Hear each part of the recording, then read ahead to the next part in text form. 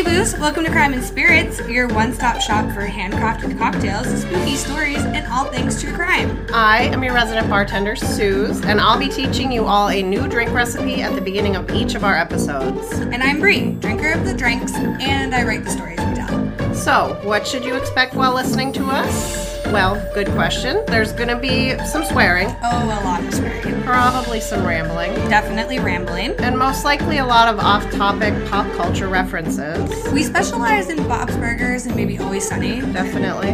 But what do you want from us? We're going to be drinking. And hopefully you will be too. So come hang out with us each week, and if you want to spend more time with us, check out the description for the link to all of our socials. Let's buckle up, buttercups, and sip tight. Let's get into it.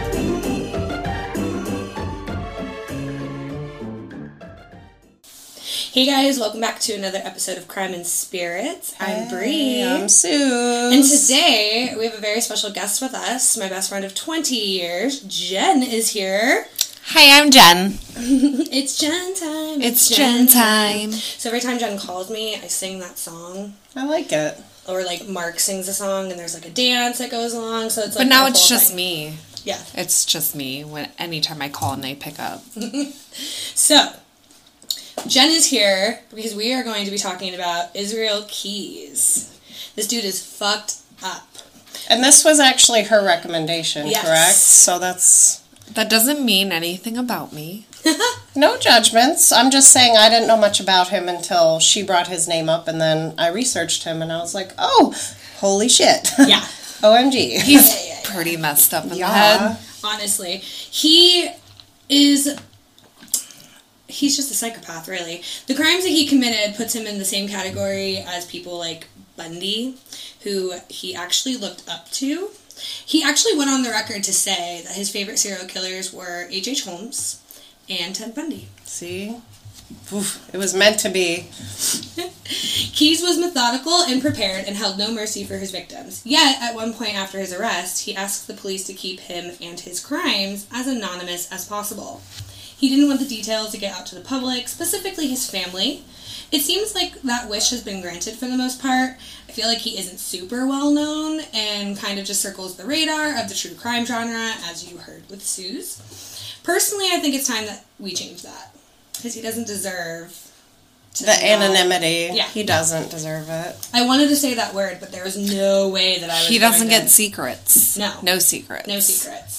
So today, we are going to get into the nitty-gritty of the story, but first, we're going to need something strong to get us through this shit. So, Suze, what do you have for us? Well, so I got you here.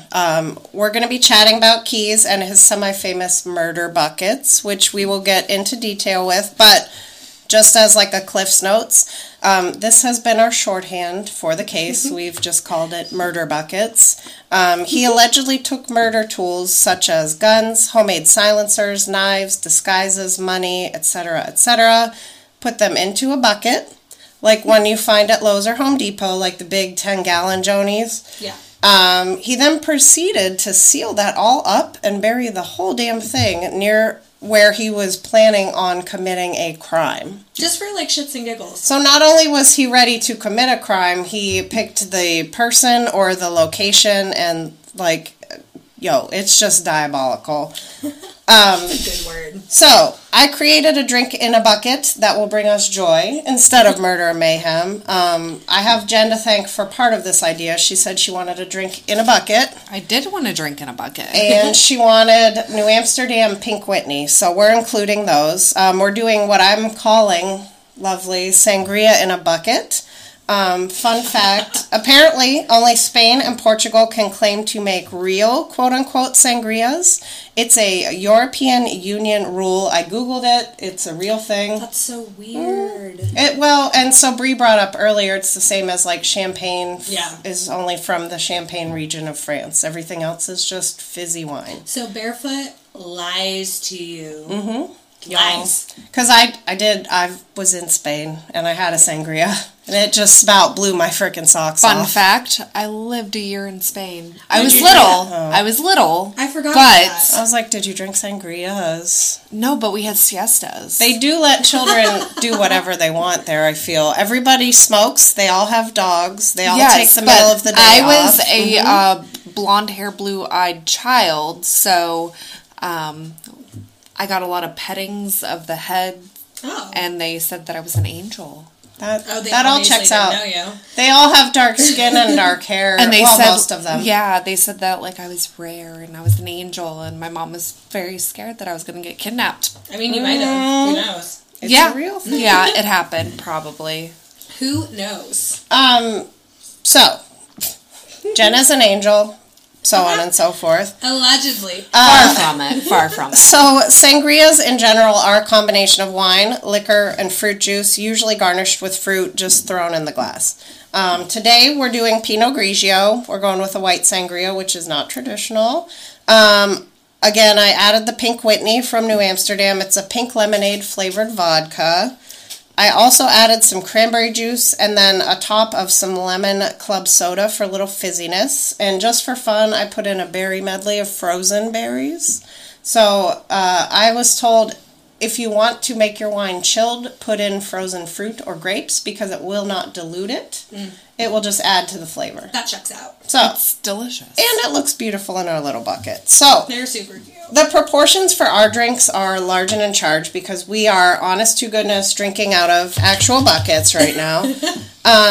They're not 10-gallon buckets because we're not crazy people. But they are like pails that like children would use to like make sandcastles at the beach. So I mean, they're more than like. I got 2 them ounces. at the dollar store. They have a shovel to stir the whole 9 yards. If I take these home with me, my kids are going to be like, oh, my sand bucket. Exactly. I'm like, no, it's mommy's sippy cup. Mommy's sippy cup. My murder bucket. So when I post the recipe, it will be for a normal human-sized drink. But sangrias are often made in pitchers. They're often made for large groups. So if you want to double it or triple it or do whatever blows your hair back. No judgment? Not at all. Not here. The joy of the sangria, though, is you pretty much can't go wrong no matter what you mix. If you like red wine, try a Merlot-based sangria. Change up the juice if you don't like cranberry, orange juice, pineapple juice, whatever floats your boat. I've definitely made sangria out of a bottle of wine that I didn't particularly care for on its own, and it has always turned out okay. So That's usually like our go-to. Susan and I have a habit of buying new wines because we like the bottles, and I would say about 60-40 we get good wines. it's true. We're But- usually pretty good, but every now and then it's like this needs You some can't club go soda wrong or juice. with an Italian red wine. You just can't. It's true. But And I just try to steal wine out of people's back pockets. yeah, that's a whole nother. That's a whole nother episode. Yeah, that's a whole, that's just... We'll save that for our like wine fest Hell special. yeah. So, episode. without further ado, let's get into Mr. Israel Keys and his crazy burner buckets. Dun, dun, dun. Okay, so as usual, we're going to start from the beginning of the story, and we're going to tell you that Israel Keys was born in Richmond, Utah on January 7th, 1978. He was the second born child of 10. Too many children. But it makes sense his parents, John and Heidi Keys, were practicing Mormons at the time. At the time. That's significant. They had all of their kids at home. They did not have birth certificates or any kind of paperwork for them. It was really sketchy. The couple also decides to homeschool their children. School is a bit of a loose term for what John and Heidi were providing. The kids were taught more practical skills versus Life academic. lessons. Like hunting, cooking, sewing, cleaning. Survival. That was my favorite. Was like very specifically mentioned in every single... Again and again, yes. Well, and it kind of makes sense because of the way that they live their lives. So they also taught the core Mormon beliefs, and the instruction was heavy on the memorization of Bible scriptures, which is likely how they learned to read in the first place because they had no other structure Material, yeah. to it. So in 1983, Israel's 5. The family moves to Washington State, and you'll find that they like to do stuff like this frequently. Yeah. There's a plot of land located outside the town of Colville that was home to a one-room cabin in which the family lived. So we'll go back. That's 10 children and 2 adults. That's comfy. Math. That's, I would say, cozy. So cozy. Dangerously cozy. room for another kid. The town was small. The population was less than 5,000, according to the 2010 census. John and Heidi's goal was to isolate the family, keep them away from the corruptions, quote unquote, of the outside world, and far away from any kind of government intervention. Yeah. Hence the lack of birth certificates and social security They didn't want the cards records. And they weren't intending to take their children to school, and I'm pretty sure, I mean, Jen, you could probably back this up. I think you get into trouble if you don't enroll your kids in some sort of academia, right? Yeah, yep. Mm-hmm. Like, isn't that like child abuse, essentially? That, and then they knock on your door, and then you have to go to court. And like, all that. hey. I've never been through that, but I'm just saying, like... Well, you're at the point now where your kids are, like, in school or starting school. It's so stressful. Yeah. But if they don't have any record of the children, they don't know They if don't I'm exist. looking for them. Yeah. They don't exist. The limit does not exist. In addition to the cabin being isolated, it didn't have any electricity or running water, so They were Amish Amish. survival. saying they're crushing their survivalist whatevers. In 1990, the family abandons the Mormon faith, because they do this a lot too, and they begin to attend church services at the Ark. Y'all. I read up on it, and I was like, what? Ew. It's basically a white supremacist Christian church. It's a good time. Heavy Yeah. air quotes on, like, the Christian part. According Just to white Keys, supremacy. Yeah. it was an Amish-like environment. So I could see that if nobody on the hill or whatever has electricity or running water. Yeah. But the white supremacist thing, Fun fact about myself, the Amish scare me. Because I got chased off of an Amish farm once when I was just out of high school. I had family in Titusville, and we were down there visiting, and I had bright red hair, and I had my tattoo showing. that's We were like in an 1 and Amish 2 store. strikes. Yeah. We were in an Amish store, and I swore, I'm pretty sure I said fuck. And this guy was, like, not having it. And I was like, okay, like, I'll leave, but I didn't understand what was happening because I was 19 and hungover, and it was awful, and my family's in the shop. And he's like, if you don't leave, I'm gonna... I don't even remember what he said. He threatened me with a gun, and I, like, booked it out of there. And I was like, ever since then, like, I literally have, like, it's not so bad now because I'm 32, but, like, I have a physical reaction when I see Amish people because I'm like, oh, shit. My sister lives near a large Amish community, so I always see their buggies. Like, They don't bother me. Not I feel like that. in a normal... Buggy races. Let's just say that. Like They they race on their buggies. Wouldn't you? They like to drink, I sure the too. hell would, and they make meth. But don't quote me for that. Big mess. But we diverge. So at this white supremacist Amish-like Christian church, Israel finds a friend, so this is gonna go well, you know. Friends. His name is Chevy Kehoe. So this guy is a psychopath in his own right. We'll probably get to him maybe at some point. He's for sure. definitely lesser known, but Cliff's Note version, he's a racist, a murderer, and he's eventually convicted of a triple homicide. Whoa. Yes. In 1996, so I feel like it's not even that far removed from this. No, it's not. So he was like a teenager, or Yeah. early 20s, I think. The timing of it is interesting. Yeah. In this kind of circumstance, if you will. So that church doesn't really work out for the Keys family long term, which is a fucking shocker at this point. And they move on to the Christian Israel Covenant Church. This one. Oof. Here, they practice what's called British Israelism. I had to look that up. Yeah, what is that? Yep. I don't know. I had to Google it also. So, Me three. Yeah. Because I was like, the fuck is this? Click. somebody tell me about this. Yep. So basically, British Israelism is the pseudo-archaeological belief that the people of the British Isles are, and I quote, genetically, racially, and linguistically the direct descendants of the 10 lost tribes of ancient Israel. Now, I don't know what those are, and I'm not going down that rabbit hole I believe that is Jewish people. So none of that makes any sense. None of British Israelism, Christian church, none of it make it make sense. That's a rabbit hole. I read up on it on Wikipedia, and I just kept clicking more links, and I was like, went cross-eyed. I was like, I can't do this. It was just too much. So these guys, they are also racist in their core belief system, so I think we're starting to see a pattern. Yep. They believe that Anglo-Saxons were superior to other races, and that interracial marriage was unacceptable. Keyes would later allege that the church was militant in their beliefs, which, I mean, cults often are. I concur, just screams like, hey, I'm a cult.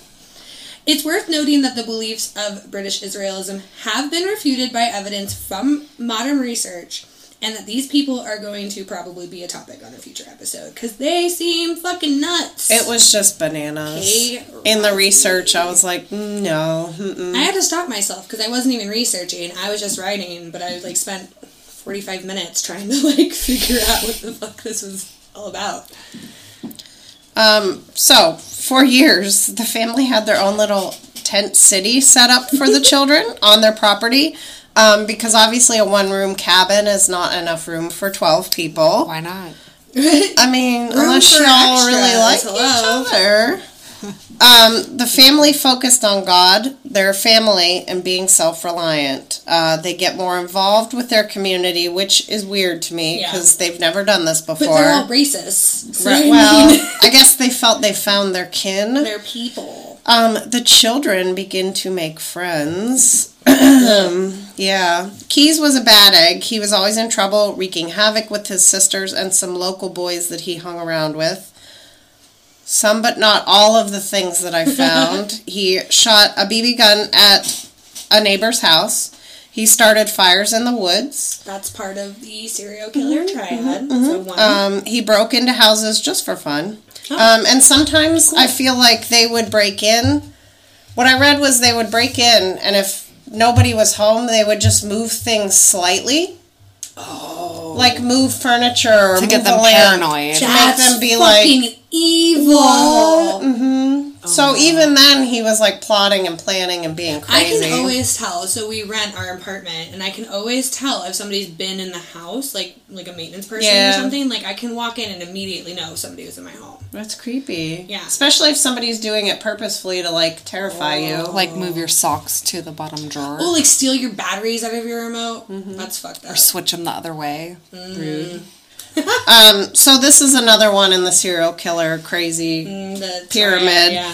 He killed animals and pets for fun on the regular. For fun, though.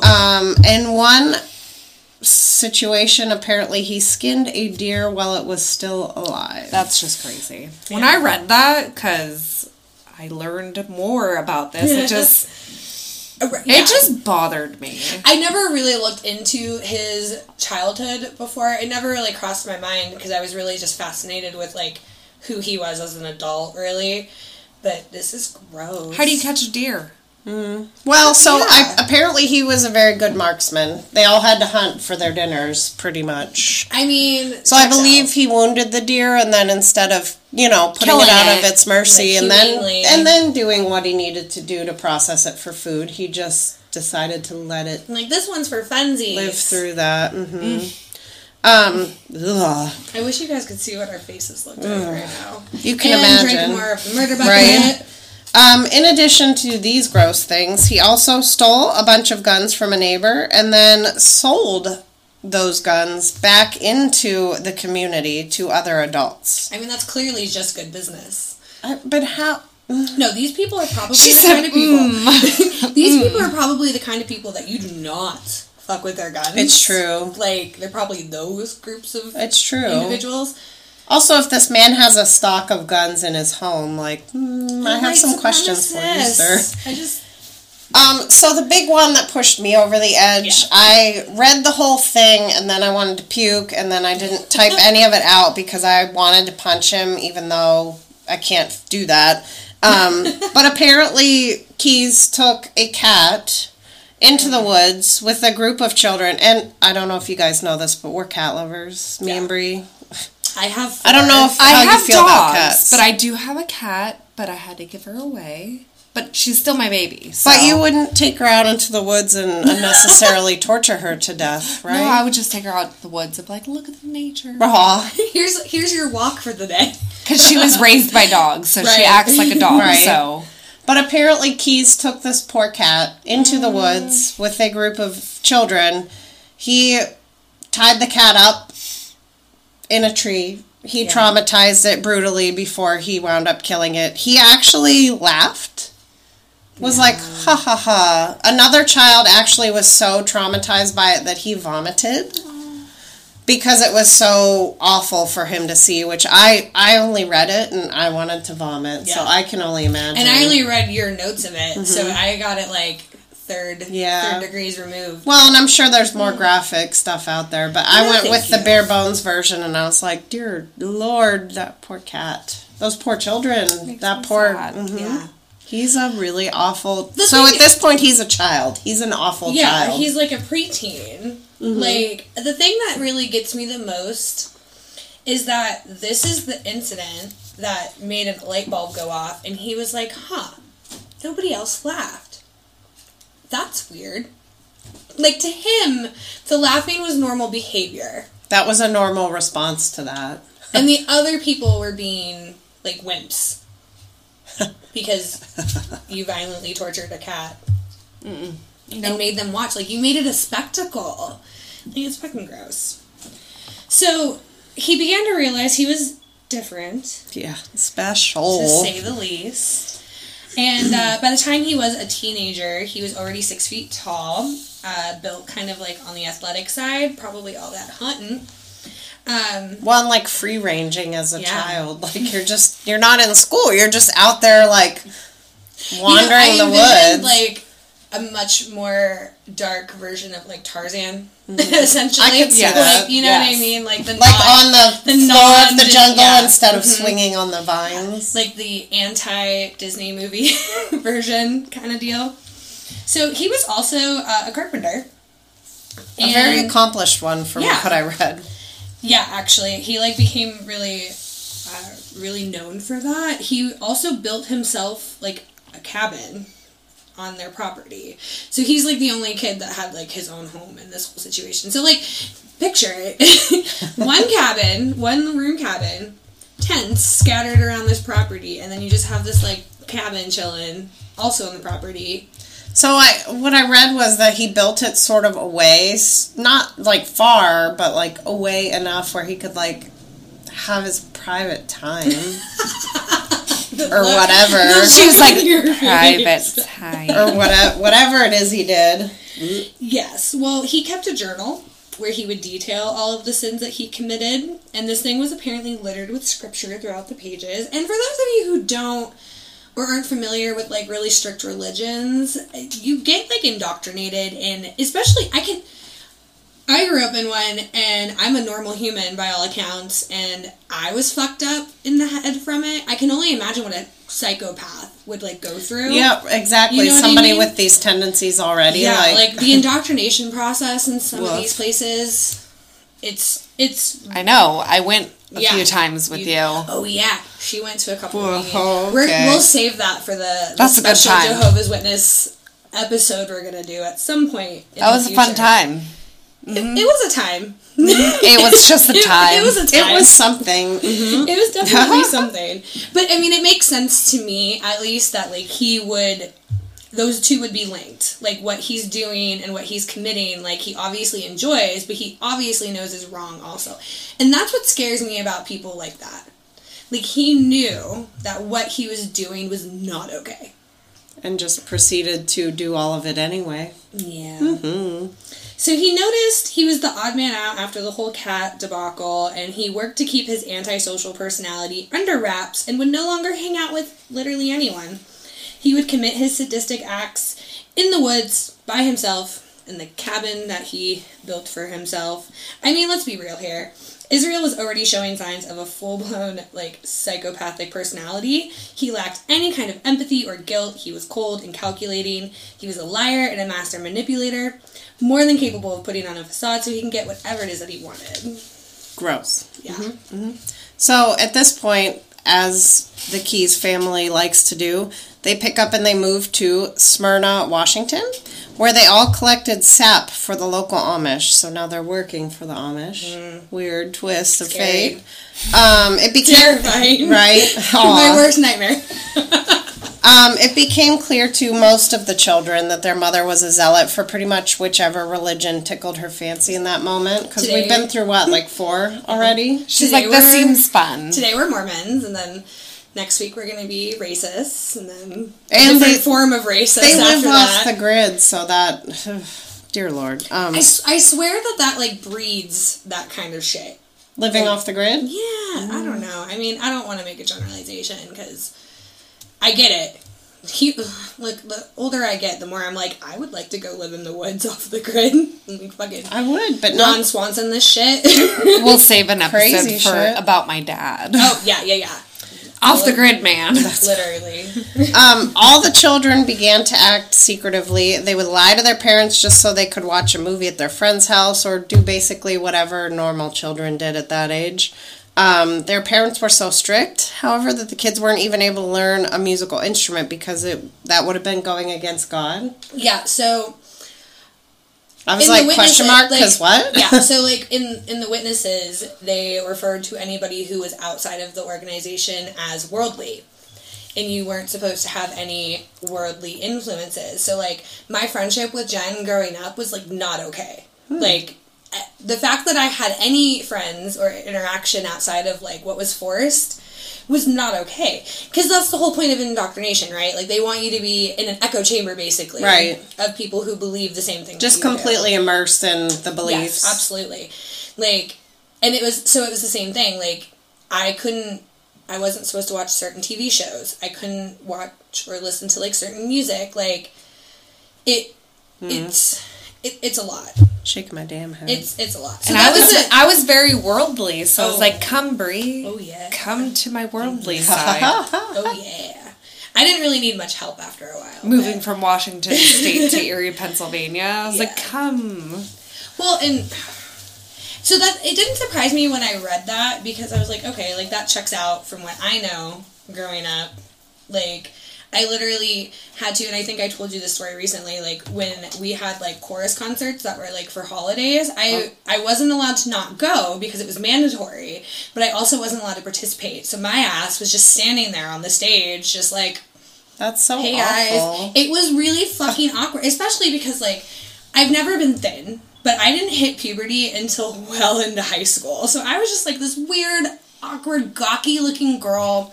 And just standing there during chorus probably didn't help. It helped that I would be standing next to her, and I'm like cracking jokes. Like, I was at least, like, moving around. Like, I got in trouble, but, you know, to the point where we almost got kicked off the stage. I would have preferred it. It would have been better than just standing there, like, me and my worldly self. Worldly, going against God.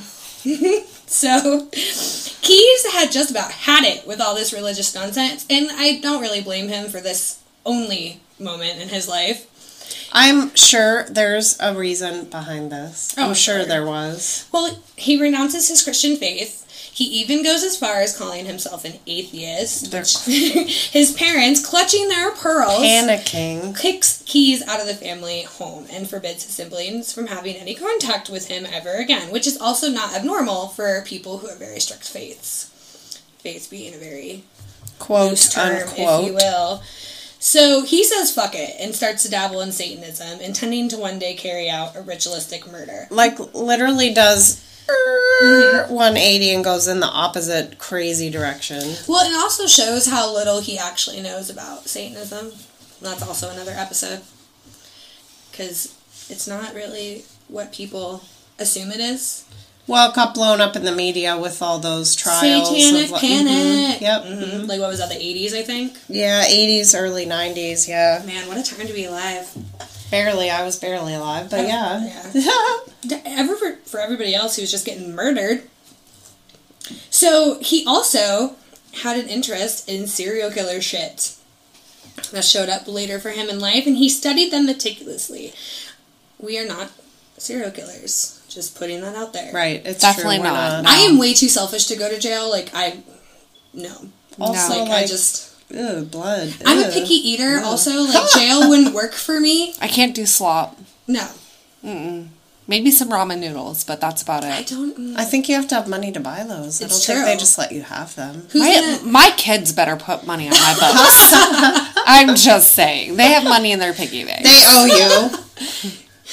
Just saying. Little mini vacay, maybe, but nothing serial killer. Like, I can't do years. She's maybe like, a weekend. I'll do a stint for, like, a weekend? burglary.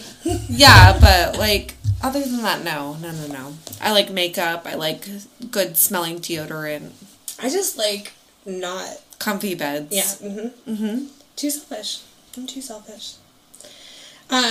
So he gets into serial killer shit. He studies them. He even read the notorious book Mindhunter as a youth. For those of you who don't know, Mindhunter is the book that was written by John Douglas, the FBI agent who created the BAU, BSU, whatever they actually call the unit. I know it's different than, like, Criminal Minds, but... It's the one from Criminal Minds, you guys. It's that one. Also has a great TV show. In my brain, I'm like, that's what it is. Highly recommend, 10 out of 10. So he idolized men like Bundy and H.H. Holmes, and even felt as if they shared some qualities, which we will see to be true later. So, at this stage in the game, Keyes has reached his young adulthood, and he commits one of his first major assaults during the summer of 1997.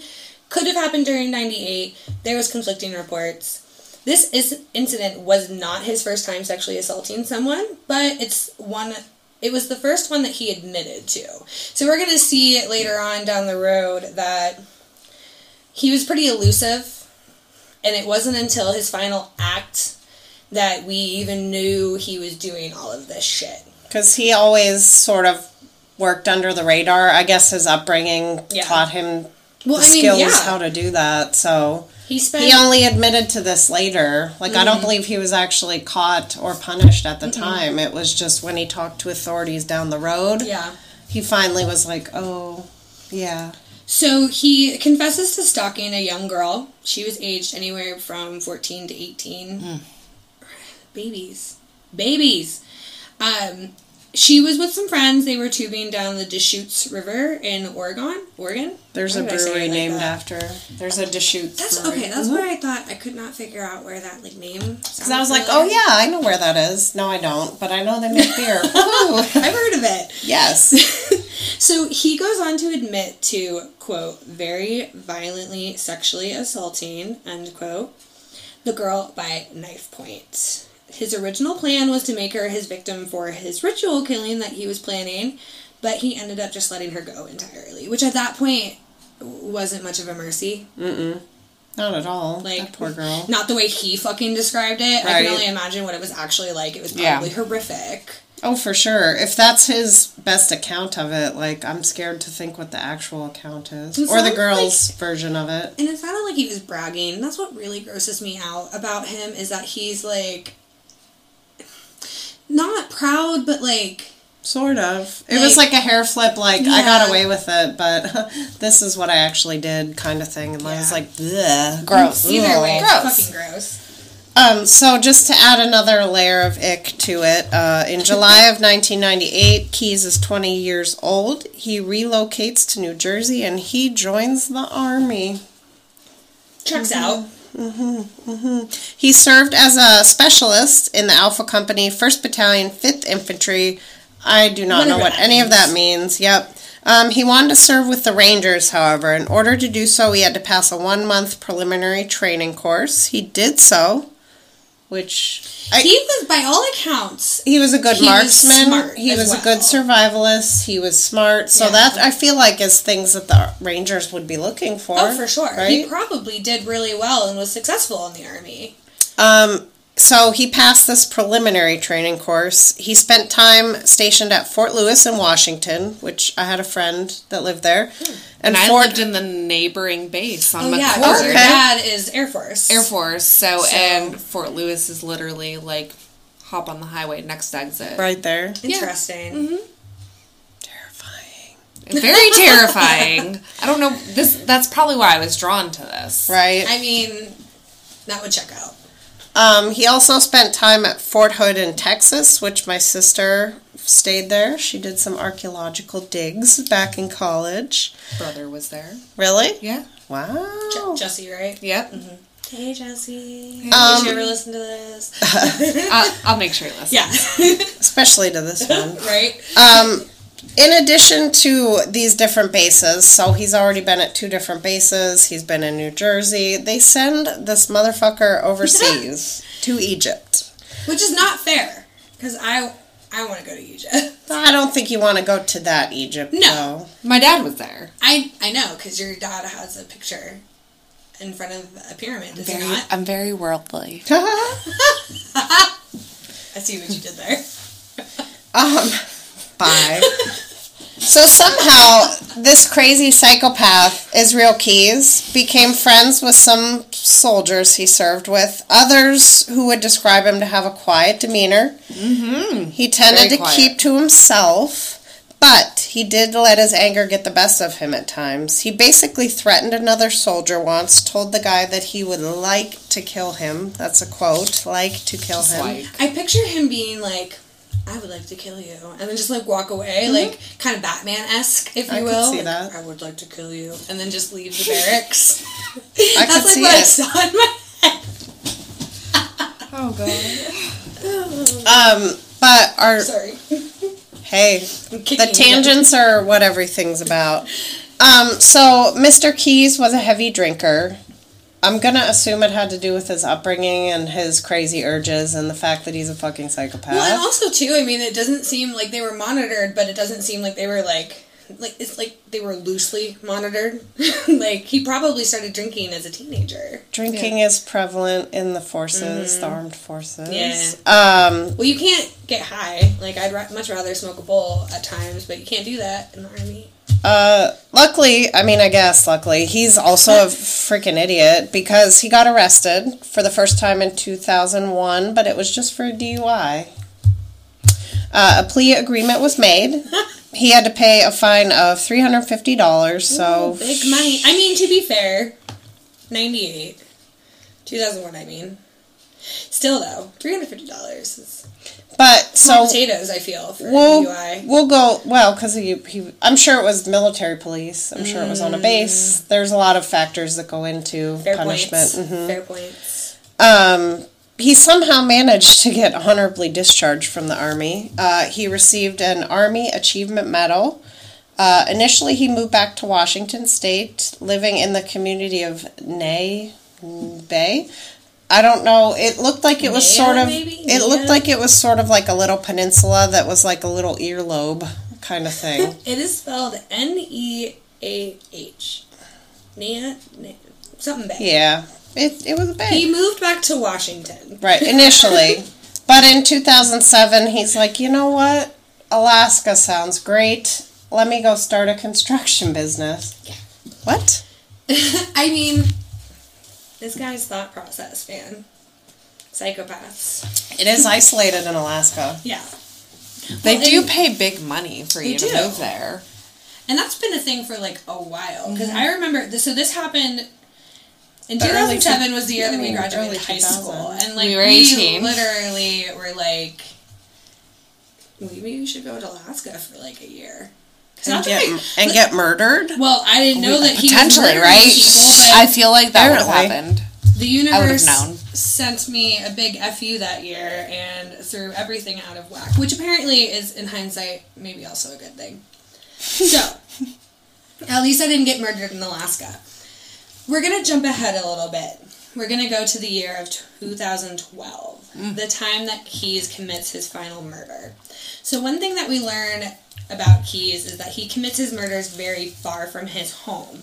He had a living girlfriend and a daughter who was 10 at this time, and he was also well respected in his community. He was a local small business owner, and he absolutely did not want anybody in Alaska to catch wind of his antics. So, this time, however, he just couldn't seem to help himself because on the night of February 1st, Keyes approaches a local coffee kiosk and proceeds to rob the place and kidnap the barista working. So, those who are familiar with the Keyes case will be familiar with the name Samantha Koenig. And what happened to this poor girl is really fucking sad, really. So, she was working at this coffee kiosk called Common Grounds, and it was like a drive-up kind of thing. Because apparently in Alaska, because it's so flippin' cold 90% of the time, they just have these tiny little coffee kiosks where you can just drive up, hand them your travel mug, they'll just put coffee in it, and then you drive away. So you don't have to get out of the car, you don't have to walk into Starbucks, you don't have to do any of the things. Right. It's just... It's convenient. Give me some coffee. Easy peasy, yeah. It's basically like a drive-through situation, just like really small. And the thing is that Common Grounds is not located in like an abandoned area. There was a Home Depot like across the street. There were people milling around when all of this happened. Mm-hmm. And that's, I think, the thing that gets me the most about the situation is that like there were literally people right there. Like right there. So Keys pulls up right before close. He pulls a gun out. Tells her to shut off the open sign and turns off the lights. So there's video footage that you can find fairly easily. Sadly, pretty much everywhere. On the internet. You can see her approach where the window is. You can see her put her hands up, like, you know, stick them up kind of thing. Yep. And you see her, like, interacting. You can't see who it is, but you see a shadowy figure, I think, if I remember correctly. And she goes and turns off the light, and then you can't see the person or the gun anymore. She kind of just had the thought process, like, if I comply, I'm going to be safe. He's just robbing the place. I don't give a shit about this place. Like, she's 18 years old. Like, take all the coffee. Please. I work at Starbucks. And if somebody came in and was like, let me rob you, I'd be like, would you like help carrying anything out of the building? I have bags. Here like, you go. You want this cup? Yes. This will sell for $50 on eBay, yo. Like, Crazy Cup people do it. You're welcome. Sure I don't do it. Starbucks, don't fire me. But other people, Crazy Cup people. I'm a Crazy Cup person. You are not. Not that crazy. Trust and believe. Because you don't show up at 5 a.m. No. with, like, your kids in tow and, like, trying to, like, break down my drive-thru at the day after Christmas lunch. Ugh. Yeah, I do have a life outside of cups. I will say, there's this one really awesome lady. She's a regular of our store. She's pretty cool. And she is a cup lady, but, like, her collection is impressive. Like, it is. She's got them in, like, a display case. It's a whole thing. I need her name. We need to be best friends. Honestly. She's got, like, a plan, and she got her shit together. She figured it out. Anywho, Israel Keys kidnapped Samantha. The parking lot was not empty at all. Like I said, there were people milling around. So Keys made her pretend like she was drunk and was leaning on him for support. The door to the coffee kiosk was unlocked. And this is important later. So he drives around with her for hours in the car. Just, like, quiet. And she's just sitting there, kind of talking back and forth with him whenever he would, like, say something to her. But like I said, she just wanted to survive. So she's like, I'm just gonna get through this. And at one point, they even pull up next to a police cruiser with 2 officers in it. And she doesn't attempt to alert them. She does nothing. Poor girl. Well, there was even a panic button in the coffee kiosk, literally right next to the lights. And she made, from what I understand, she, like, made the conscious choice to, like, not. It had to have been a conscious decision to not do that. Right. Not Jen. Not Jen.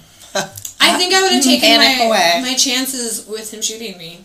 I'm either going to die by him shooting me, or he's going to try to kidnap me and kill me. So either way, I'm going to die. Yeah. But I'm going to at least try to, like, live. I would automatically assume murder. Oh, like, yeah, for sure. For sure. If I would have seen the cops, I would have looked and I would have just mouthed, help.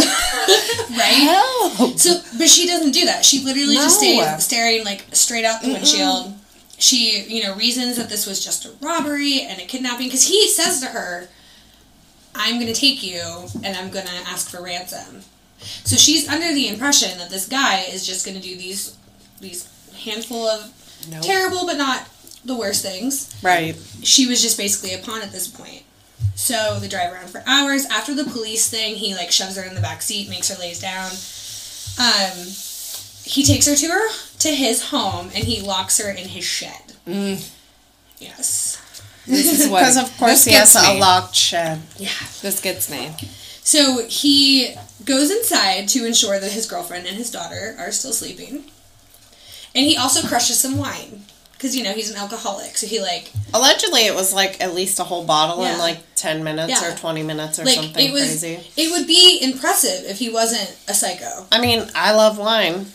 Right. I do not drink wine like that. No. I think the only time I ever even get remotely close is Winefest. And that's, That is Wine Power Hour. That is occasion. Different. Don't take me to Winefest. Yeah. Don't take her to Winefest. It's a good time. Actually, take me to Winefest. It is a good time. So he crushes this wine and he decides he's going to go ask for his ransom, but he needs her debit card. She didn't grab any of her personal shit. So she didn't have a coat, she didn't have her purse, she didn't have her cell phone, she didn't have anything. Everything was left there. So he, it's almost comical because he, trenches back out into the shed and he's like, where's your debit card? And she's like, I don't have it on me. Everything's there. Why would I have it on me? Right. And so he goes back to the coffee shop. Place is still unlocked. He goes in, he gets her purse, her cell phone, her coat, and then he locks up. So it looks as if she just robbed the place herself and left. And Samantha was a recovering drug addict, so this was definitely going to play a role. This is kind of important in the way that police handle things, essentially. So he goes back... Or didn't handle. Mm-hmm, as is tradition with most of these cases. So he goes back and he's like, fuck. Purse doesn't have a debit card. So he goes back to the shed. And he's like, where the fuck is your debit card? And she's like, I don't have one. I share it with my boyfriend, Dwayne. He's like, well, where is this Dwayne? And so she gives him the address, and he goes, this is, like I said, almost comical. This gets me. This literally gets me. The whole thing is just insane. He goes to Dwayne's house. He gets into the car. Because Dwayne had left his truck unlocked. Because it's Alaska. It's just, I feel like it's those small town vibes. Everybody knows everybody. Mm-hmm. It's a safe town. Whatever. Exactly. So he gets into the car and he finds a debit card. But not before Dwayne steps out onto his front porch and fucking sees him. Mm-hmm. And they have, a staring contest. And then Dwayne's like, get out of here. And Keys books it. And Keys gone. With debit card. With the debit card. So, Dwayne apparently, just didn't think anything of it. So, at this point, Keys has the card and he has her phone. He takes her phone and he texts her dad and boyfriend saying, I had a hard day at work, going to some friend's house. And again, recovering drug addict, so nobody was surprised that she just took off for a night. She also got into a fight with her man that night. Or maybe the day before. I don't really remember. It was right before she disappeared, yeah. So he texts the family, the whole thing. He goes back to the shed. And he goes back to the shed yet again because he couldn't remember the PIN to the debit card. He had one job. Huh? He's like... One job! So I was reading, quotes from this whole thing, and he literally tells the police, he's like, I couldn't remember the PIN number. And in my head, I'm thinking of that scene from Schitt's Creek. Are you familiar at all? I have not seen it. Okay, it's super... I know what you're talking about. Do you know what I'm talking about? Yeah. It's super fun. You need to watch it. There's a scene in Schitt's Creek where David is trying to get money out of his account, and he keeps telling the bank account, he's like, it's my PIN number. And his dad is like, it's just a PIN. It's just a PIN. And he's like, I know my PIN number. He's like, no, it's just a PIN. And, the bank people are fighting with him, and he's, not registering that he's, being redundant. And Israel Keys is the same way. He kept being like, what's the PIN number? And it just made me think of that. Because, again, if this wasn't so horrible, it would be comical by how, ill-prepared he is. It's in true. Comparison to, his MO. For whatever reason, this whole situation with Samantha Koenig, I feel really threw him for a loop. I don't know if he was just so tempted he just couldn't, say no, or, what his deal was, because in every other aspect he's so methodical, and everything is so planned out. This just is not I just wonder if he got too confident. Maybe, that could be too. Yeah. It's been his whole life, pretty much, that he's been doing really atrocious shit, killing animals, doing all this dumb shit, breaking into places. Assaulting people. And, I just wonder... Did he just get too ballsy? So either way, he gets the PIN, and he goes and tests to make sure the debit card works. So it does. He comes back, and this is where it gets kind of rough. He sexually assaults her multiple times in, like, a very small time limit. Like, I want to say no more than 30 minutes, and he did it, like, 3 times. Like, it just... Yeah, it was, like, 3 or 4 times. And this poor girl is, like, staying strong this entire time. Like, she's just trying to keep it together. Because she thinks she's going to be getting let go. Is enduring. Like, so the next day, he comes back out to the shed after he goes and lays down next to his girlfriend. With his kid in the other room. Like, fucking gross. Just so gross. She asks him point blank, "Are you going to kill me?" And he goes, "Yes. Yes, I am." Like, just matter of fact. Like, it was just like, yeah, actually, like, how did you not figure that out yet? This is what I do. Traumatizing. And she tries to talk him out of it very calmly, but he begins to strangle her anyway. And then he locks her body in the shed, and he leaves for a 2-week cruise on February 2nd. Literally, so it gets, apparently the shed was unheated, so he wrapped her up in a tarp, basically, and just... And it's Alaska. Yep, so it gets cold. I'm going to keep you in my big freezer, basically. And he just left her there while he flew to New Orleans to go on this cruise. Woke up his kids, like, right after he strangled his kid her. and his girlfriend, and was like, let's go, guys. Took pictures. So while he's out gallivanting on this cruise, the search for Samantha begins. A coworker of Samantha's goes into the coffee shop the next morning to open and notices that basically everything is not right. The place has been at the very least robbed, so she calls 911.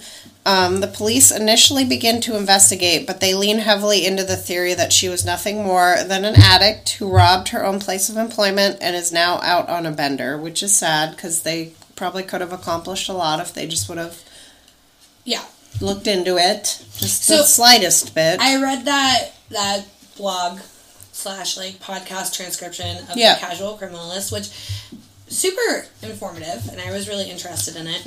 And they said something about how police tend to just lock onto something, and they just are so tunnel vision. And we spoke about this during the Scott Peterson case, like, it absolutely happens. They're like, this is... And a lot of it's just intuition, and they're like, this is the most obvious... The most likely suspect is probably the most likely suspect. Sounds like a duck, looks like a duck, it's most likely a duck, but it's probably a zebra.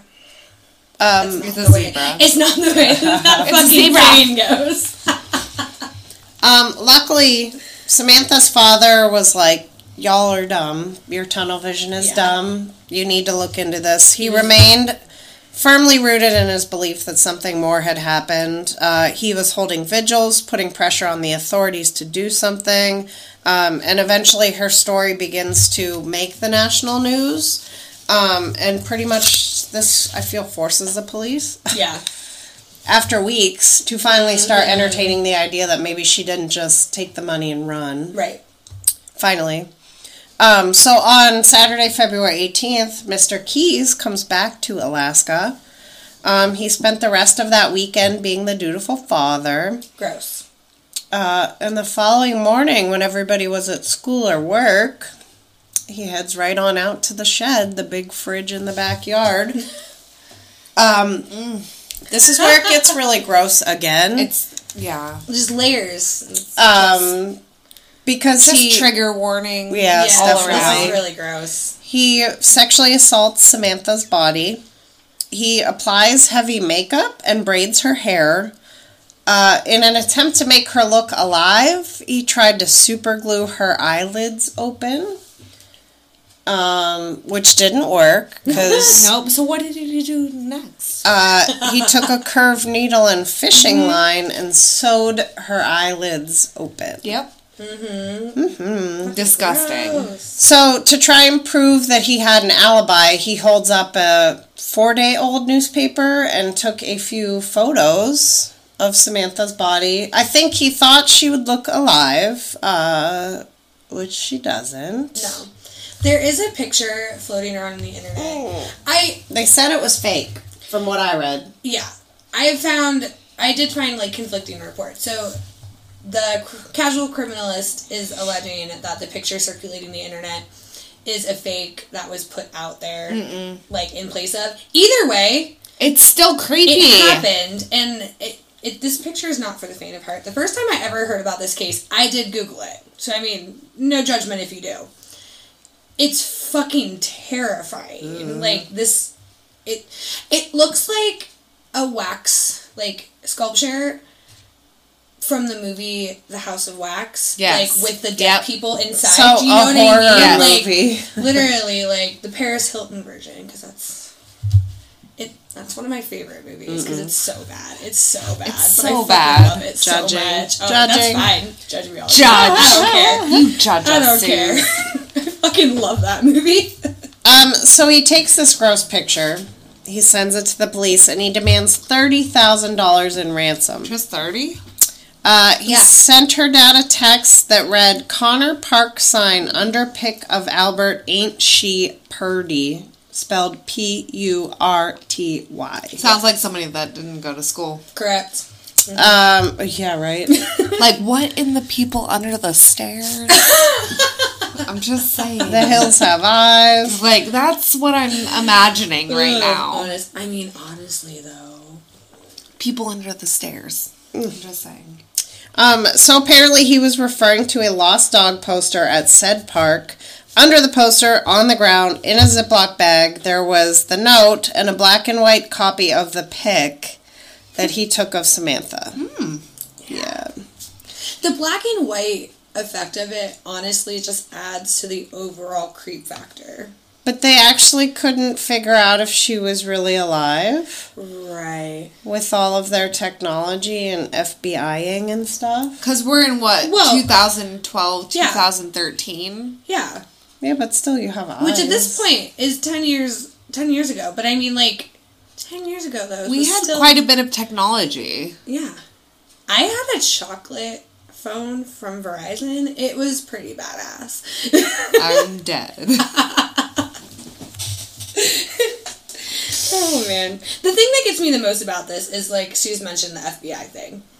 They brought in a specialist, right? Literally a specialist. Yeah, in snuff films. Yeah, that's where people get killed at the end. Like, what? And he was like, I don't know. I can't tell. Can't determine. Could not reach a conclusion. Maybe it's because she was a popsicle. And just so well preserved. I mean, I feel bad. But she was so well preserved. Yeah. Well, I did read, apparently the super glue sort of messed some things up, which is why he went with the fishing line instead. But I can't imagine it. I did not Google the picture, for those who are wondering, because I don't want to be traumatized. Don't do it. Don't do it. Yeah.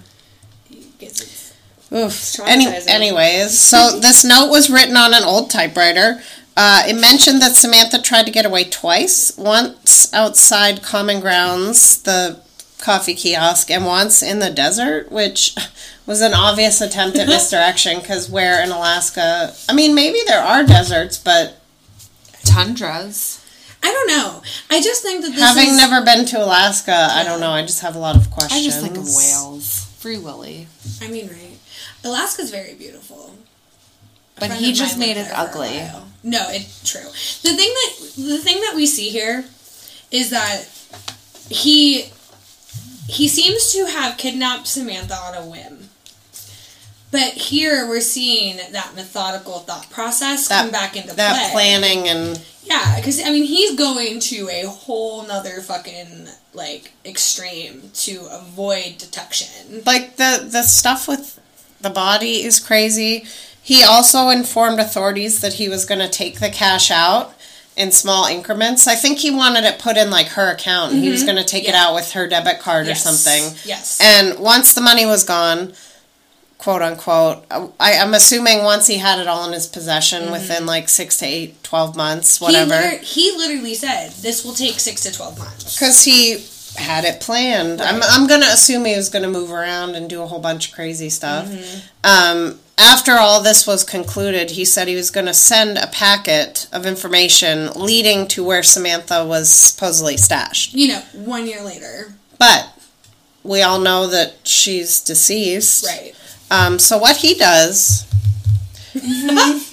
As Suze looks at me, she already knows. He cuts her body into 5 different pieces.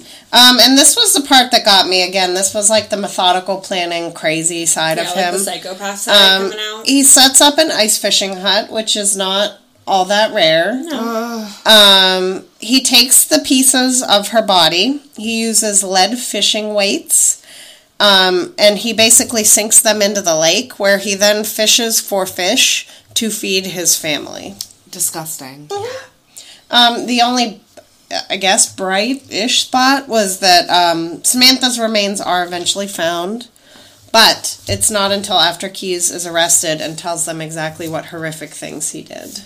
Yeah. So, as we've mentioned quite a handful of times at this point, we are located in Erie, PA, and we have the beautiful Presque Isle Peninsula at our disposal.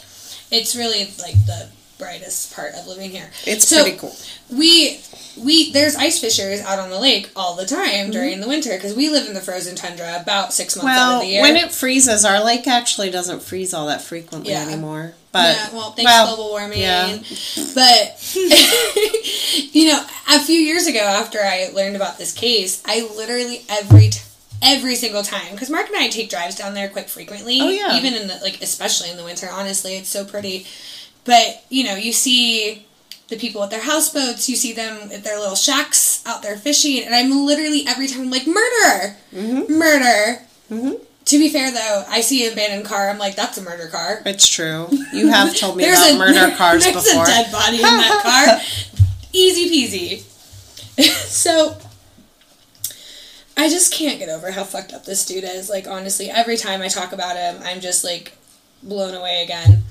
The authorities decide to give in to the ransom demand, which honestly is the first smart thing that they did. Finally. They put the money into Samantha's account, and they begin to track the ATM withdrawals in an attempt to pin this guy down. So, the timeline of the withdrawals goes as follows. February 29th, at almost midnight, $500 is pulled out in Anchorage. The police show up, but he's already gone. He's like a phantom. The ATM footage just shows a masked man. It's again methodical. He knew there was going to be cameras at the ATM. The next withdrawal was made at just after midnight on March 3rd. Also in Anchorage, it was $500. He was pulling out small amounts because there were daily cash withdrawal limits. So that really hindered his ability to pull out a lot of money. $30,000, that would take 8 years. And $500 a day, I believe, is what the limit was for most of them. Well, and some ATMs won't even let you take out that much cash anymore. Some ATMs are like, you want to pull out more than $200? I'm going to need you to come inside with the kidnapped and murdered, maybe your eyes sewn open. I do always think when I go to ATMs, I'm like, this is what they'll see if I'm being robbed or murdered, is my face I should really just grill. Anytime I'm pulling out money and just be like, help me. No, don't do that. I never get. It'd be fun. Maybe. It'd be fun. My fatal flaw, in addition to not being able to parallel park or pulling backwards and park. And I taught you how to parallel park. It's not practical. You taught me, but it's not practical. It is practical. In everyday life. Sorry. That's another day, okay? Anyways, I also have a really hard time. I don't drive very often anymore. Mark drives everywhere. I'm spoiled rotten now. Mark. I basically have a chauffeur for the last 12 years. It's my chauffeur. Papa Mark. So I'm fancy. It's Papa Mark. He takes good care of me.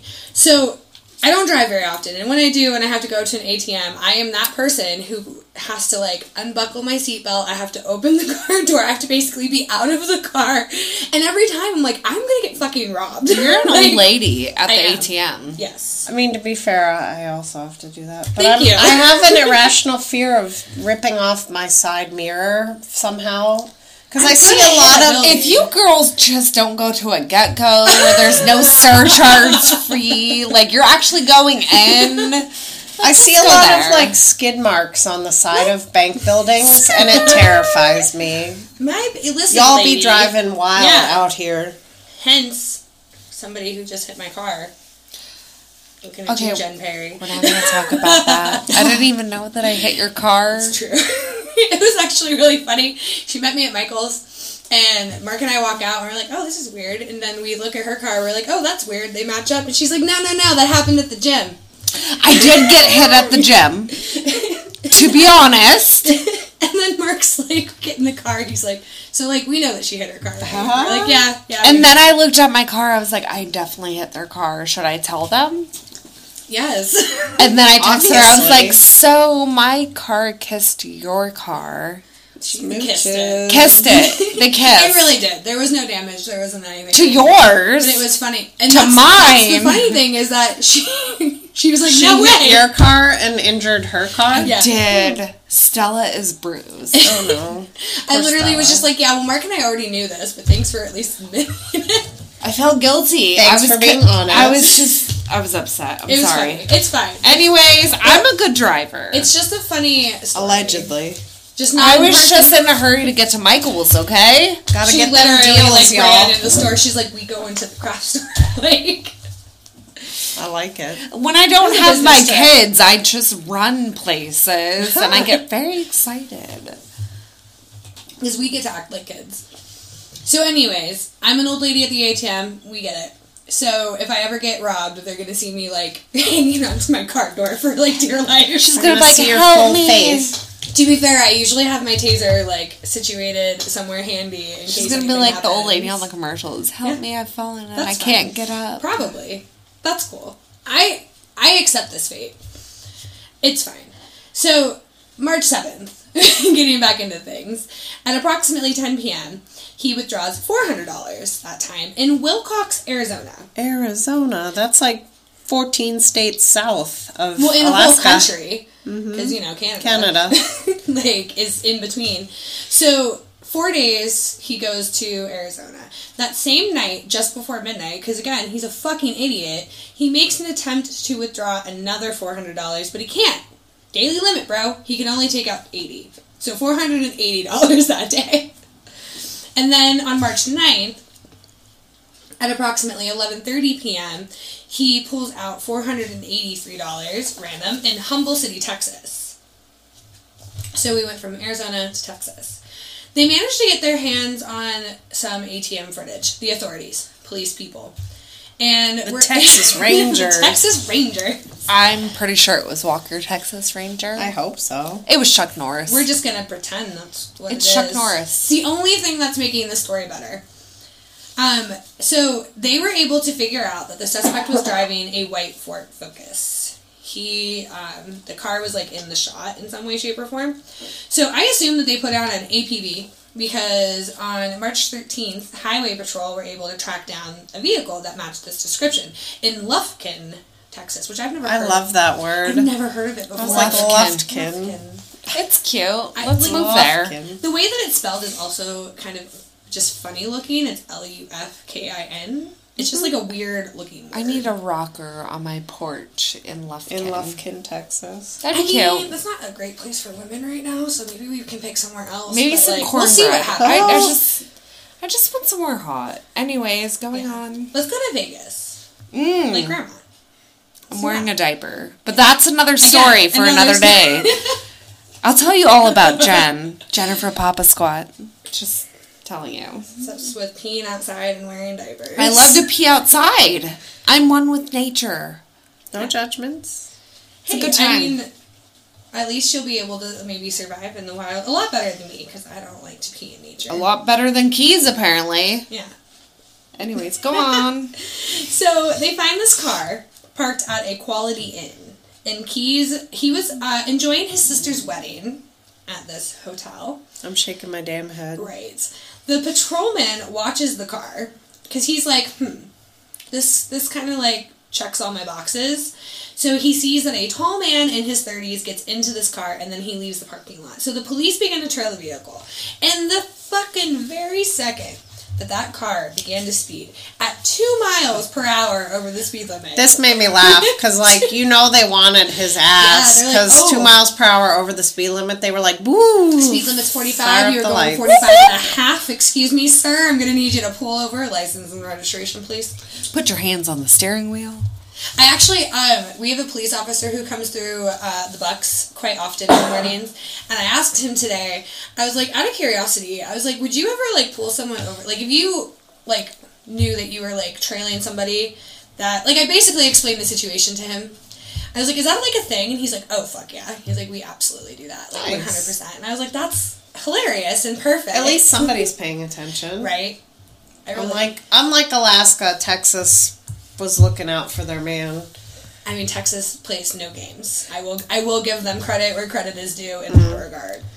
So, they threw on the lights, they pull him over. And the officer asks Keys for his driver's license, and he says, it's from Alaska. Aw, weird. How strange. Weird. The FBI send Agent Ganaway to the scene. He and a Texas Ranger inspect the vehicle and find some incriminating stuff. I wonder what it is. Well, tell me, Suze. Tell me. There's definitely a gun. There's also, just for fun, some women's pink panties. There's a ski mask and white tennis shoes, which was what was worn by the suspect on the ATM footage. There's lots of porn, because God knows you can't travel without your porn, apparently, because you're a weirdo. I would personally put it in, like, a black leather bag. You wouldn't just spew it around your rental car just all willy-nilly. Why not, here's right? My porn DVDs. He also had rolls of cash stained by a dye pack, which, in case you weren't listening, that's usually a robbery. Mm-hmm. You don't just get dollar bills stained by dye for fun. I don't know what you guys are talking about. And this is the clincher. They find Samantha's debit card and her cell phone. He is clearly an upstanding citizen of Texas, Alaska. So they arrest Israel. They begin to question him. He goes on to tell him all about the wedding, how he was planning to hit up the Grand Canyon while he was out this way, quote unquote. He tells police there was no way he had anything to do with anything. Those items just happened to end up in his car because an unknown human must have just thrown them in there without his knowledge. This is the thing that gets me. He must think that he is the smartest man in the room. Because who's going to believe that? And we see this a lot with these type of people. Yeah, we really do. Like, they're just so... Again, and this is why... This is like, kinda, you're blatantly lying, sir. The evidence proves that you're blatantly lying. Well, and this is what leads me to believe that he was just so sure that he was going to be able to continue, his murderous ways. Because, like, he got away with it. For this long. He obviously thought that was going to work. That's not... It's like when that's a thumbs down. It's literally like when I got He literally was like, I got set up.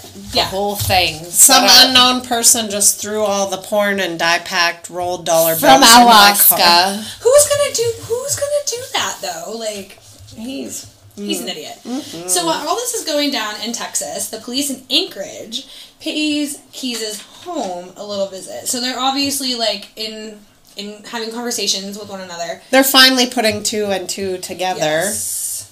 And so no one is home, but they do confirm that the truck parked in the driveway matched the truck seen driving out of the area that Samantha had been abducted. Like I mentioned earlier, there is a Home Depot, like across the fucking street, and the police got camera footage from them that was like showing the parking lot. And they saw the car drive. You could see kind of a lot of the parking lot also. So they got a good view of the vehicle. Sure did. Hopefully. I remember I can't remember if I watched the documentary or if I was listening to another podcast because it was a few years ago at this point. But I do remember them mentioning something about like the whole... Sorry. Jen's like taking pictures. And I'm sorry. I'm documenting. Completely, my train of thought is gone. Absolutely gone. So there was mention of the truck. So the truck played an important role because apparently they were trying to. They had gotten this footage before the whole thing in Texas happened. Yes. And they were like ruling out people who owned this truck, And they came across Keyes in this search, and they cleared him. Ha. Ha ha. Yeah. Well, because for all intents and purposes, he did seem like a fine, upstanding business owner, a father, nice family man. Lies. All lies. All of it's lies. Lies. So I think that was really interesting too, because Dwayne saw him. It was a whole thing. They literally looked eye to eye, and I know it was nighttime, but still he had to have seen his face. Well, I mean, who knows? If it was during the time of year where Alaska is sunny all the time, who knows if it was actually dark out? True. I don't. Me either. I wasn't there. I couldn't survive in Alaska. I feel like I would really like the darkness. I'm basically a vampire at this point. Ooh, they should do Naked and Afraid in Alaska. I've never actually watched that show, but me either. But ridiculous. They usually put them in a rainforest because she's spitting everywhere. Why would you put them in a? There's bugs. There are lots of bugs. Big and you're naked. Crawlies, and you're naked. I think the girls get to have a satchel for whatever reason. The guys get to have a satchel too. Does everybody get a satchel? Everybody gets a satchel. You can't even sit on anything. You're giving them a direct line right up in there. I don't like any. In all your crevices. Hated it. All the crevices are... Sorry. So, Keyes gets extradited to Alaska. Finally. And this is kind of when he starts to begin to confess his crimes, because he's caught now. Which, I will say, he was kind of like a squirrely motherfucker with the authorities. He'd only give them little bits. Because, again, as we stated in the beginning, he didn't want to be the notorious Israel Keyes. Right. He wanted to, run under the radar, I guess, as a serial killer. The thing that gets me... The thing that... I logically understand his thought process, because he had a daughter who he clearly loved. But, you didn't give a shit about anybody else. Everybody else that you killed, they had family. Right, or somebody for sure. most likely in their life that, cared about them and wanted, them to be around still. And so, do I feel for your daughter? Sure. Do I feel for, Ted Bundy's daughter? Sure. But at the end of the day, these men are psychopaths and they're murdering people, and you don't deserve to be swept under the rug. Well, and when I first started researching this, after I'd heard from Jen and Bree, this guy and his murder buckets, I was like, wait, murder what? Buckets. Mm-hmm. They're everywhere. They're still across the United States. Allegedly ones that they have not found yet. Yeah. Where he had plotted crimes and just not gotten around to them. So we start to learn a lot about Keyes. And this is what we find out. You don't think it can get worse, and then it does. He liked to target isolated places. He would travel across the United States in order to avoid detection, which we saw just with, the ATM withdrawal. Yeah. From Alaska to Arizona to Texas. Yeah. Dear goodness gracious. He would plan for months in advance. Now, the thing that makes Keyes scary, in my opinion, is that he did not have a specific victimology. Not at all. His murders were planned, but his victims were not. Not at all. He would stash his murder buckets in strategic spots near, some place where he thought would be a good place to murder somebody, and then he would just kill whoever was convenient. And that's terrifying. He would also just fly into one city, rent a car, and then drive 6 more states over just to commit a crime, and then reverse that to go back to Alaska. Mm-hmm. That shit's terrifying. So I attempted to make a murder bucket. So, now that we're at the point, let's talk murder buckets. The official murder bucket. I felt really odd about it. I mean, I get it. I had to stop. Because sometimes I'm I started with the tarp. And then I was like, this is already too far. Well, so the one I saw on the FBI website, they don't show you a lot of it. They basically popped the top and were took a picture of down in. Yeah. But it was said to contain a homemade silencer, empty magazines, a gun. There were glasses or pieces of stained fabric, perhaps for a disguise of some sort. Yeah. There was money. flashlights, zip ties, garbage bags, like... Yeah. What?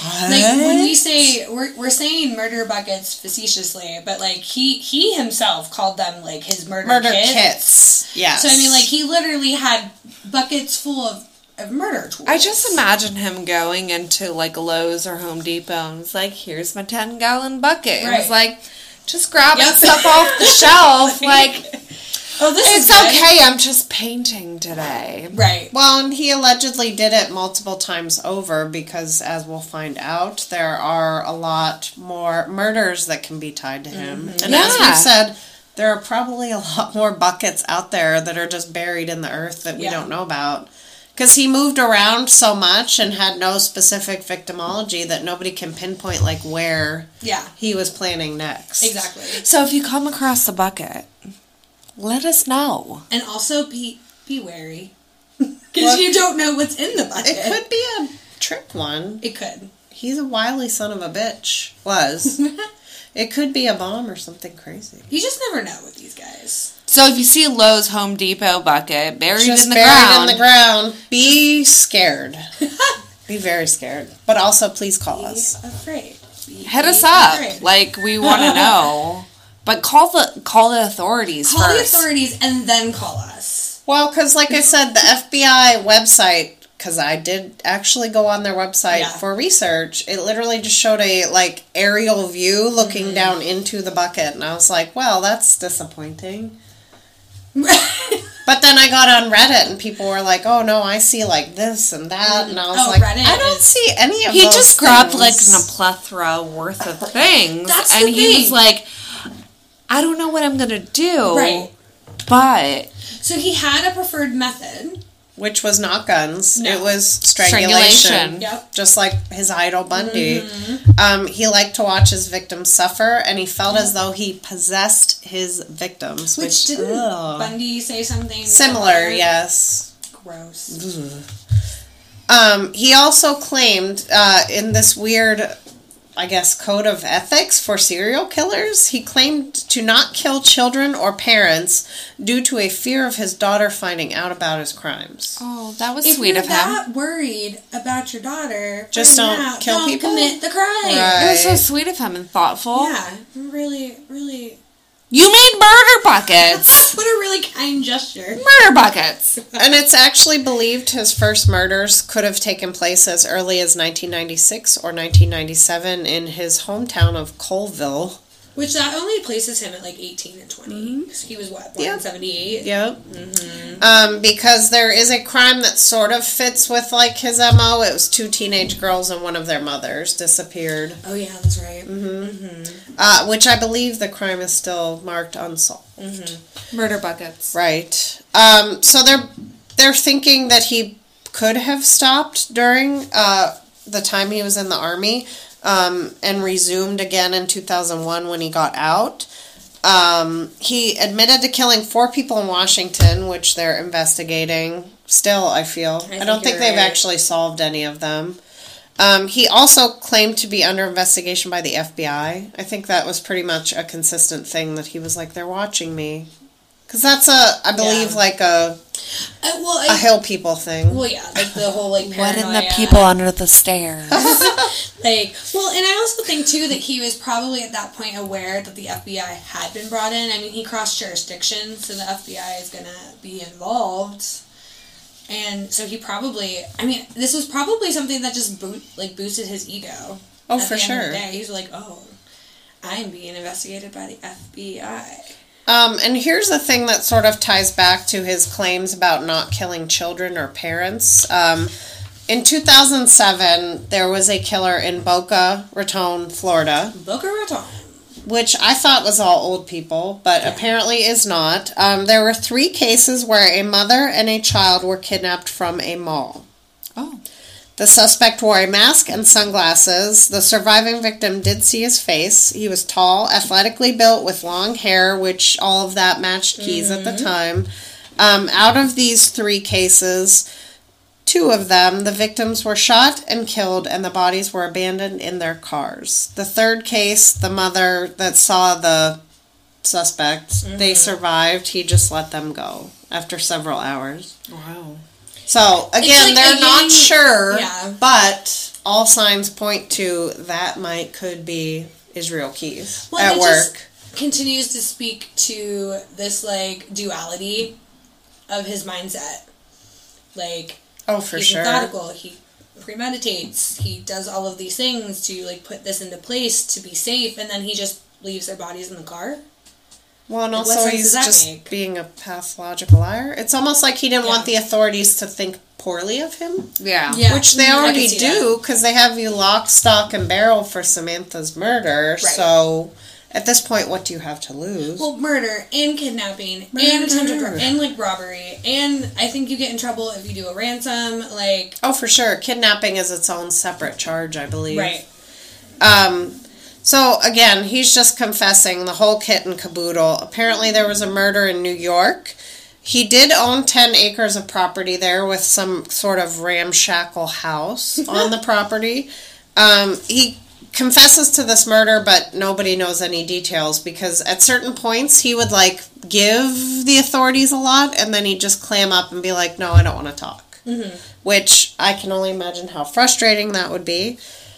He did rob a bank in 2009 in New York, which that could be where the dyed bundles of money came from, but who knows? Probably. He robbed a lot of banks. Mm-hmm.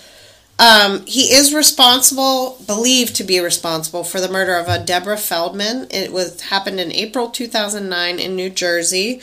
She was buried near Tupper Lake, New York, which, again, he had property in New York, so... 10 acres is very That's kind of a lot. Especially, there are some parts that everybody thinks New York is like New York City, right, but New York State goes out very far, and there's a lot of wild stuff. Mm-hmm. Especially... We live right near, like, Ripley and Chautauqua and all that kind of stuff, and it's definitely more, like, easygoing lake life. Wine country. Yeah. Yep, exactly. We like to go to the wineries out there because New York has no rules, and PA has all the rules. It's all the rules. And they have really nice wineries out there, which I would 10 out of 10 recommend. And that's the thing, and this is why we kind of jumped around a little bit with, like, the timeline, because, like, we didn't know any of this before we encountered the situation with Samantha, and not all of it is confirmed. So there's another set of murders that he does confess to, and I believe that they were able to confirm to some extent. I think so. It took place on June 8th of 2011 in Essex, Vermont. Words are hard. He broke into their home, he tied up the couple, and he drove them to an abandoned farmhouse. He shot Bill, he sexually assaulted Lorraine, and then strangled her. The bodies were never found, but 2 years previous, Keyes buried one of his murder buckets near their home. Oh. He eventually moves this particular kit to Parrishville, New York, where it remained under his arrest. Which really, I think, is interesting, too, because, like, okay, so he buries the buckets, but then he moves them on a whim also. So he didn't just have, like... It leads me to believe he had, like, a set number of buckets. True. You know what I mean? Like, I could see that. Although, who knows? He's just got the weirdest tendencies. So, like, who knows? So, this is where I personally think the dye pack money came from. Yes, me too. He is the suspect in the murder of a Jimmy Tidwell. So, Jimmy Tidwell was an older man in his 50s who went missing in Texas in February of 2012, which was... It happened while Keyes was there visiting his family post-cruise.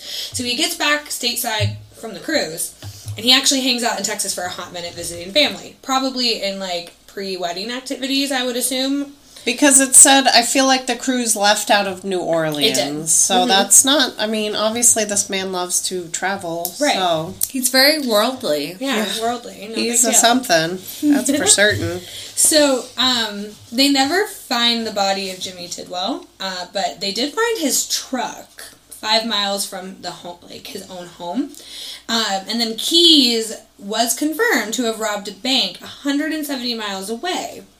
Hence the dye pack stained couch. Right. In the rental car. This suspect was seen wearing a hard hat that was similar to one that Tidwell was wearing when he went missing. And the suspect also had long hair, which at the time of Keyes' arrest, he did not have long hair. Not at all. So the theory is that instead of a wig, Keys scalped. Oh God. He scalped Jimmy Tidwell and wore his scalp as part of his disguise. It's like what, some Ed Gein shit? Bye, skin suits. Is it Buffalo Bill? It puts the lotion on the skin, or it gets the hose He out? was based on Ed Gein. Oh, God. Oh. It puts the lotion on the skin. Now, they do have actual footage from the bank robbery of the suspect with the hard hat and the long hair. That picture is not nearly as disconcerting, so I mean, that's a fine one to Google. Well, and who knows? Again, this could be... You should see my face. This could be us just taking rumor and running with it, but knowing what I know about Israel Keys, that is not outside the realm of possibility. I would be more inclined to be like, yeah, it's just, it's just some bullshit or whatever. If he didn't have, obviously, stolen from a bank money, like on his person when he was arrested. He was arrested... and obviously there are no holds barred with this man. No. He will sew your dead eyes open. He does not care. He will. Mm-hmm. Do not try him. Ugh. No, thank you. He just walks around with a sewing kit in his back pocket, fishing wire. I will sew your eyes open. I can't. So, in the FBI report, they estimate that Keys was actually responsible for 20 to 30 home burglaries and several bank robberies between 2001 and 2012. And he was also possibly linked to 11 other deaths in the U.S. and has the potential of more victims due to his time overseas. So they got sort of vague with this, but when he was in Egypt, he would go on holiday or whatever with other soldiers, and there's no record of what they were doing. So obviously, if he's doing this in the United States, he could potentially be doing that in Egypt or wherever. Right. Because again, he likes to drive places, so I can only imagine. All right, so we're to the point where Israel is incarcerated, thank God. He's cooperating with the police to a certain extent. He gets assigned a federal defender that went by the name of Rich Kurtner. And he decides that he wants to be executed within a year of his arrest. I just love how he just decides that. He basically demanded it. The authorities have gone along with everything he has wanted. Mm-hmm. The $30,000 in the account, let me just take it out little by little. Mm-hmm. Please don't talk about my case. Please kill me within a year of my arrest. Burr, burr, burr. And apparently, he just wanted to avoid any kind of publicity regarding his case. He didn't want this to reflect negatively on his daughter. He didn't want her to have to deal with any blowback, basically, which, if you don't want that, maybe just don't kill commit people. Murders. Right. That's what I'm saying. Mm-hmm. I get it. I do. But what gives you the right? Correct. To demand that. Correct. When you've done so much wrong. The motherfucking audacity. Apparently, it was a deal breaker, the publicity. He couldn't do it. Once his name was given to the media, he basically stopped cooperating 100% with the authorities, which is why some of those crimes that we touched on earlier are not considered closed. Yeah. Because, yes, he admitted to it, but we don't really have any real evidence, necessarily. Yeah. So, on May 23rd... That's my birthday. 2012... That's my birthday. It's your birthday. Mr. Keys pays homage to Mr. Ted Bundy and attempts to escape. He used pencil shavings. How? How does that even work? I literally have no freaking idea, but he used these pencil shavings to, pick the lock on his handcuffs. Those are some strong pencil shavings. But he's not very smooth because they basically tased the fuck out of him before he could get anywhere. Yeah, he didn't get anywhere. Poor guy. Oh, no. Poor. Just over 6 months later, we're going to wrap it up here. He sneaks a razor blade into his cell, which he was not to have. He was supposed to shave with an electric razor with somebody watching him, I was going to say, basically. he's supposed to have supervision, right? Yeah, he definitely wasn't supposed to have a razor blade. But in my opinion, in this case, he does everyone sort of a favor because he's horrible. He does commit suicide. He tries to self-strangulate himself, but he also cuts his wrists. Yeah. So he went out with a bang. Bang. Well, I mean, like, not really, though. Like, not technically. He went out with a slice. Yeah, slice and dice. True. The investigators do find a note with his body, which consisted basically of an ode to murder. It got, like, really weird. It was written in a way that was, like, mimicking poetry. Like but a haiku, almost. Also sort of songs, because he was really into Insane Clown Posse, apparently, and Satanism, and it was just all this weirdness like wrapped into storm.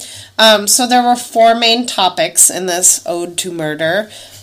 His capture and imminent death, how there isn't a god, and humans are just bags of meat. Just bags of meat. He denounces the pointlessness of American consumer culture and how meaningless life is, and he caps all this off with some violent imagery symbolizing a murder. I will give him the American consumer culture bullshit. For sure. But that's the only... For sure. That's it. That's the only thing he gets. Yeah. That's it. So obviously they search his cell after his death. They find a bunch of drawings hidden under his mattress that were done in his own blood. Yeah. Were they murder buckets? No, there were 12 drawings found, 11 of which were skulls. The 12th one was a pentagram with a goat's head.